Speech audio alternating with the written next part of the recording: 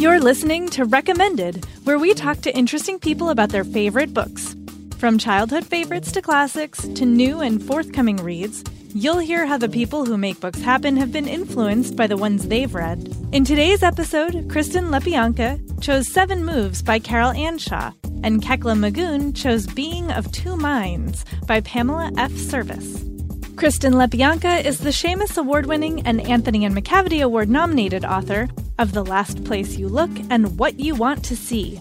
She grew up mostly in her local public library, where she could be found with a big stack of adult mysteries before she was out of middle school. She is a co-founder of the feminist podcast Unlikable Female Characters. Her latest novel, The Stories You Tell, is the heart-pounding 3rd novel in the Roxane Weary series that will keep readers on the edge of their seats with her signature twists and mile-high stakes. My name is Kristen Lepianka, and 7 Moves by Carol Ann Shaw is my recommended. 7 Moves is not a mystery, which makes it an interesting book because it does concern the disappearance of a woman, and there's some police involvement, but it's not at its heart a mystery. It's a literary/women's fiction featuring a lesbian character as the protagonist. And so this is really a book about this woman, Christine Snow, whose live-in girlfriend, Taylor, goes missing after they have had an argument. The book is really about what Christine herself goes through. It's not ultimately about finding Taylor, but about Chris's journey through grieving for someone who you don't really know where they are. This book has incredibly realistic characters, especially really great queer women characters in a way that I feel like we don't get to see all that often. This book was written in the mid-90s. So like at the time that it came out, I can only imagine how groundbreaking it was to have this domestic drama playing out through queer women rather than the classic domestic drama type of book, which features a straight woman married to a man. It's quite a short book. It's only, looking here, it's just over 200 pages. So it's a really slim volume, but it just like packs such an emotional punch into those pages because you really feel like you're going on this journey with Chris as she figures out what she's supposed to do about Taylor. In the early stages, she feels like Taylor has up and left her. So she's like angry, and then she's like worried, and then she's afraid that, you know, something terrible has happened to Taylor. And then as time goes by, her feelings about all of it start to kind of change as more information comes out. But it's very much a book about Chris herself, not specifically about the disappearance, which I think is kind of an interesting way to tell a story like this. So I was introduced to this book and to Carol Ann Shaw's work by my girlfriend, Joanna, who is a big fan of Carol Ann Shaw. And I had never read her before. I believe that this was the first of hers that I read maybe 8 years ago. And she also has other books as well, and they're all fantastic. Like, she's like a writer that is so underrated. I wish that more people knew about her. Joanna recommended this to me because I love mysteries and crime, and even though it doesn't fall into that genre, it sort of flirts with it around the edges. So it was sort of an automatic, oh, this is the type of thing that you'll like. And it totally was. Like, it was such a perfect recommendation for me, just because the way the story is told, but also just the quality of the writing is beautiful. It's so, you feel like these people are so real to you. And I know that all good books have that going on. Like, a book without good characterization isn't really a good book. But the characterization and the way that Carol Ann Shaw writes about people is just, it's so clear and it's just perfect. I tried writing a book like that. This was before I had my literary agent, so I was trying to find an agent, and I got a lot of feedback that was sort of like, this isn't quite a mystery, but it isn't quite not a mystery, so we don't really know what this is. And so I think that it's really difficult to do it well, and Carol Ann Shaw does it so well. I don't know how exactly she managed to do it so well that it doesn't feel like it falls through the gaps between two genres. It feels like it just encompasses two kind of at the same time, if that makes sense. It hadn't really occurred to me to write a mystery with a queer main character before I read this, or perhaps I hadn't seen enough examples of it done well to see like, a book that has a queer main character that is not specifically a book about queerness, but it's about people and relationships. And so after I read this, it really did kind of change the types of stories that I wanted to tell, because as someone who has always loved mysteries, I mean, that means I've read like a lot of mysteries with like straight white guys as the main character. So the first few manuscripts that I wrote were sort of in that vein, because it was like, this is what mysteries are. This is how it works. It was kind of an evolution for me to realize like, well, actually I can write whatever kind of mystery I want. I can use the mystery genre kind of as an entry point to tell stories about people and characters that mean something to me and to readers, hopefully. So it was kind of like an aha moment that this is something that can exist. This idea of a mystery that is set against a specific community or with a queer character that isn't like a book that would get slotted into the queer mystery shelf of a bookstore, where it's like a mainstream story that just happens to have this as an element of the main character's life. I wouldn't quite call this book domestic suspense, but it's definitely like a domestic drama, and domestic suspense now is a humongous sort of industry within publishing. Like there are tons of domestic suspense books out, and there still are not all that many that feature queer women. So that's one thing about this book that I love so much, is that how it really focuses on this community, and it has incredibly well-drawn, believable characters. It's so rich and immersive.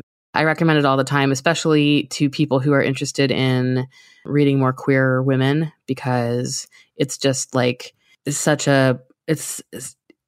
how do I even want to say it? Like the way that she draws these characters, and the book is like full of queer women. It's such a well-created, realistic feeling community. And in publishing, that's not always the way the queer characters are treated. You know, there's maybe like, here's a random queer person in this story. You know, it's not really part of the story. It's not organic. It's just kind of like slapped on there. Or there are so many books where there are no queer characters. So to have a book that's basically full of queer women, it's just really exciting. It's such a perfect book for like people who are interested in, how do I want to say it? I guess part of what makes crime fiction so interesting to me is that like people's true colors come out when they're in these really dramatic, terrible, serious, life-threatening situations, right? So a lot of like interesting storytelling can be done around that type of thing.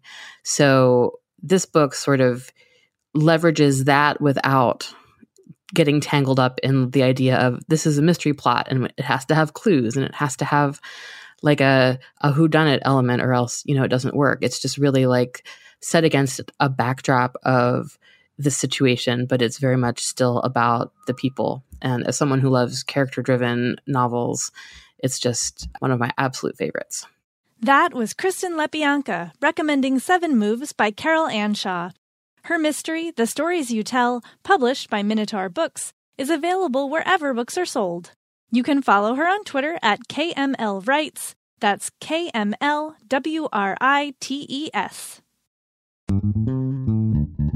Today's episode is brought to you by W.W. Norton and Company Incorporated. So, Negative Space by Gillian Linden follows a week in the life of an English teacher at a New York private school. At home, her children ask constant questions about mortality, and her husband offers occasional counsel between Zoom calls. At school, something happens. She accidentally witnesses an ambiguous, possibly inappropriate interaction between a teacher and a student, but how can she be sure of what she saw? Negative Space is a portrait of a woman caught between the pressures of what's normal and what isn't, and examines what we owe the people who depend on us in a fractured and indifferent world. It's a debut novel and a short novel. It's perfect if you want something quick and easy to carry around, but it's also thought-provoking. It takes place during the pandemic, but it's not pandemic-focused, and it really just looks at everyday anxieties in low-threat situations that have high consequences. So make sure to check out Negative Space by Gillian Linden, and thanks again to W.W. Norton and Company Incorporated for sponsoring this episode. Today's episode is brought to you by Entangled Publishing's Red Tower Books, publisher of the smash hit Fourth Wing. You'll only cross these blades once in a page-turning new tale of revenge, strategy, and so many lies.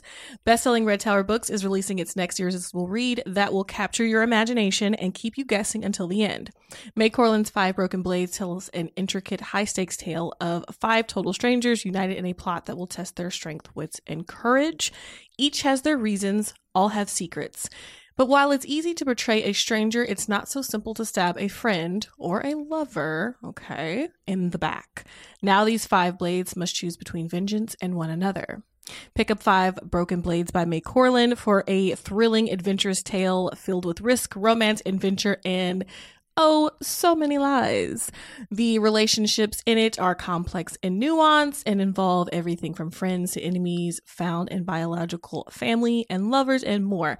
Thanks again to Entangled Publishing's Red Tower Books, publishers of the smash hit Fourth Wing, for sponsoring this episode.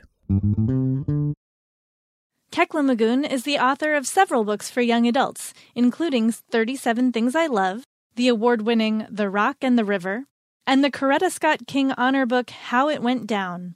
She has also contributed to the anthology Dear Heartbreak, YA authors and teens on the dark side of love. Her latest novel, Light It Up, is about the police shooting of an unarmed 13-year-old girl told in multiple viewpoints. It's a story about injustice and strength, and an incredible follow-up to her highly acclaimed novel, How It Went Down. Hi, my name is Tekla Magoon, and Being of Two Minds by Pamela F. Service is my recommended book. Being of Two Minds was a book that I loved and returned to over and over again when I was in, I would say, middle school and probably into high school. I still own a copy that I have returned to a couple of times, even in adulthood. Once when I was doing my MFA program to see, is this still a great book? What do I think about it now that I understand how to talk about literature in a different way? And I still love it every time I read it. It's about a girl named Connie and a boy named Rudy. And Connie and Rudy live in 2 different parts of the world. Connie lives in the US and I think California. And Rudy is the crown prince of Bulgaria, a tiny little European kingdom. They have this strange quirk of sharing one brain. So while they're 2 separate people living 2 separate lives on either side of the world, they occasionally will sort of pass out or black out in their real life and slide into the brain of the other person across the world. Ever since they were little kids, they've had the experience of being of two minds, hence the title. So they're both, in a sense, California teenage girls and European crown princes. They're still 2 separate individuals, but they know when the other one slides into their brain. And so it's this sort of really intense friendship and relationship because they're sort of in each other's bodies and they can see and experience everything that the other person sees and experiences. Those mental visits have been just a really special thing about part of their lives. And they've never met in person because they live across the world from each other. When they were little, they tried to tell their family and friends, my friend Rudy, who lives on the other side of the world, and everyone thought it was an imaginary thing. Eventually they realized that they're different and it was a secret. And so they don't tell anybody. Nobody knows about this except for each other. And so they have this really cool friendship where they're best friends and they can talk to each other in really slow, sort of delayed conversations. Like Rudy would look in the mirror and talk to himself while Connie's in his head, but she can't speak to him. And then when he is in her head later in California, she can look in the mirror and talk back to him. And so they have these long, almost like correspondence conversations where they share a lot of things. But then the actual plot of the story is about Rudy, who is the crown prince of Bulgaria. He gets kidnapped while Connie's in his head. And so she feels like she's the only one who can save him. But of course, nobody believes her, right? About this knowledge that she has about his whereabouts, because she was in his head when he was kidnapped. So she can see through his eyes where he was taken and not entirely who has him. It's part of the mystery of the story, but she has clues that nobody else has. And so she has to fly to Bulgaria and try to rescue him. And all sorts of cool stuff happens. So it's this big adventure and also with this underpinning of this incredible friendship. I love it so much. I'm sure I took it out from my local library because my mom used to take us to the library every week. And I loved just going to the paperback rack of books, the kind that like swivels awkwardly and creaks as you turn it around. And it had all the, a lot of series books, and it had a lot of paperbacks, and you could just like pull out anything and take it home. And so I remember spinning those things around for hours at a time and picking the ones that I hadn't read. And I loved series books as well, so like I would go to the rack looking for the ones in the series that I hadn't read, and I tried to read everything in order. And if I couldn't read it in order, I tried to make sure that I had read every title in the series. And every once in a while, in the mix of that, there would be an individual book that would jump out at me. And so this was one of the ones that I pulled from that stack. And I'm sure I checked it out, probably a dozen times when I was a kid. I never owned a copy when I was a kid. I always had a library copy. And then I bought a copy when I was in my 20s because I missed that book and I wanted it in my house. I think it could appeal to a lot of different types of readers because it has that sort of adventure component, and it has a real emotional component that's kind of subtle, and a lot of nobody believes me. I have this important thing to say and this important contribution to make to the world, and nobody believes me because it's too weird, right? And I'm a kid, and nobody believes that a teenage girl from California is going to be able to help save a kidnapped prince in Europe, and so that sense of being young and knowing that you have information or an ability to help in a situation and nobody believes you, like that was very familiar to me as well. That sense of being underestimated, or that sense of being just a little bit different, and that difference can be really powerful, but it also can be distancing, right? Because they're both regarded as ill in some way, because nobody, even though they tried to explain to people why they're different, she passes out at school and has to be taken to the nurse's office probably like once a month or something. And, and he also passes out in the castle that he lives in. And so he's regarded as like maybe not fit to be the heir, and she's regarded as like this weird kid who passes out. And so it's hard for them to make friends in the regular world. That aspect, that sense that like I'm really different for a lot of reasons that you don't understand, but I can, I have something really specific to offer the world. I mean, that means something to me as well. I was a really lonely kid, and the idea of having a sort of built-in friend who, would always be there for you, who would understand everything you've gone through, and like really like you have no secrets from, because at any given time that person could be in your life. So they know what's hard for you, they know what's fun for you, they know like what's really painful for you, and like you don't ever sort of have to tell them. That was such a fantasy to me. So I just loved that concept. I find it to be such a challenging thing to recommend books that I love to other people, because it's such a sort of intimate thing, the books that you love and what moves you about them. And so, even when I do school visits and I'm asked constantly, what's your favorite book, or what books do you recommend? I choose books that I want to recommend for lots of other reasons than they were necessarily the most personal and special book to me. So it took me a long time to even admit that I read this book and tell people that I cared about it, because it felt like such a revealing thing to say what my favorite book is, because it tells a lot about me, right? It tells, some of the things that are most important to me. It tells some of the things that I struggled with as a kid, which was namely feeling lonely. I felt like I didn't, like nobody really knew who I was, and I didn't know how to share who I was with anybody. And so the idea of like having had that kind of relationship from birth felt like such a powerful fantasy, and they love each other so much, and they're just best friends, and they'll always be best friends. And when they do meet in person in the course of the book, like very early in the book, he comes to Chicago on a royal tour, and Connie gets to go and sort of sneak over there and see him. And then, of course, she goes to Bulgaria later, but it's a mystery as to whether she will be able to save him or not. Anyway, the idea that you could have something like that seemed really powerful to me. And so, while I have always loved this book, and when people ask me, what's your favorite book, it always pops into my mind. It's not always, or even very often, what I actually say out loud. I think reading this book has informed my writing, in that I ultimately want to write something that has that kind of impact on readers. I've never figured out how to write my version of this book, if that makes sense. How to write something that speaks to those same sort of issues or same needs or same emotions that I felt as a kid that this book responded to, or that this book filled for me. I have never felt like anything I wrote myself fills those same gaps in the same way that this book does for me. I would like to hope that that some of my books could fill this gap for somebody else, right? or have them have that kind of reaction. Just a really powerful connection to the book and feeling like a book offers a glimpse at what life could be, or like the opposite of who you are, etc. But I haven't figured out how to write my version of this narrative. And I think I might eventually figure that out. Like, I feel like it would be a great achievement, just creatively, not necessarily like the book would be a great achievement, but for me personally, it would be an achievement to feel like I could delve into that subject matter in as effective a way. That was Kekla Magoon recommending Being of Two Minds by Pamela F. Service. Her novel, Light It Up, published by Henry Holt & Company, will be available on October 22nd, 2019, and you can pre-order it now. You can follow her on Twitter at Kekla Magoon, that's KeklaMagoon. Many thanks to Kristen Lepianka and Kekla Magoon for joining us and sharing some favorite reads.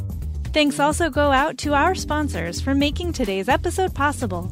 If you like what you're hearing, please stop by on Apple Podcasts and leave us a rating or a review. We're always happy to see the feedback, and reviews do help other bookish listeners to find our show. You can find show notes, including titles mentioned, at bookriot.com/recommended, and you can email us feedback, personal favorites, and suggestions at recommended@bookriot.com.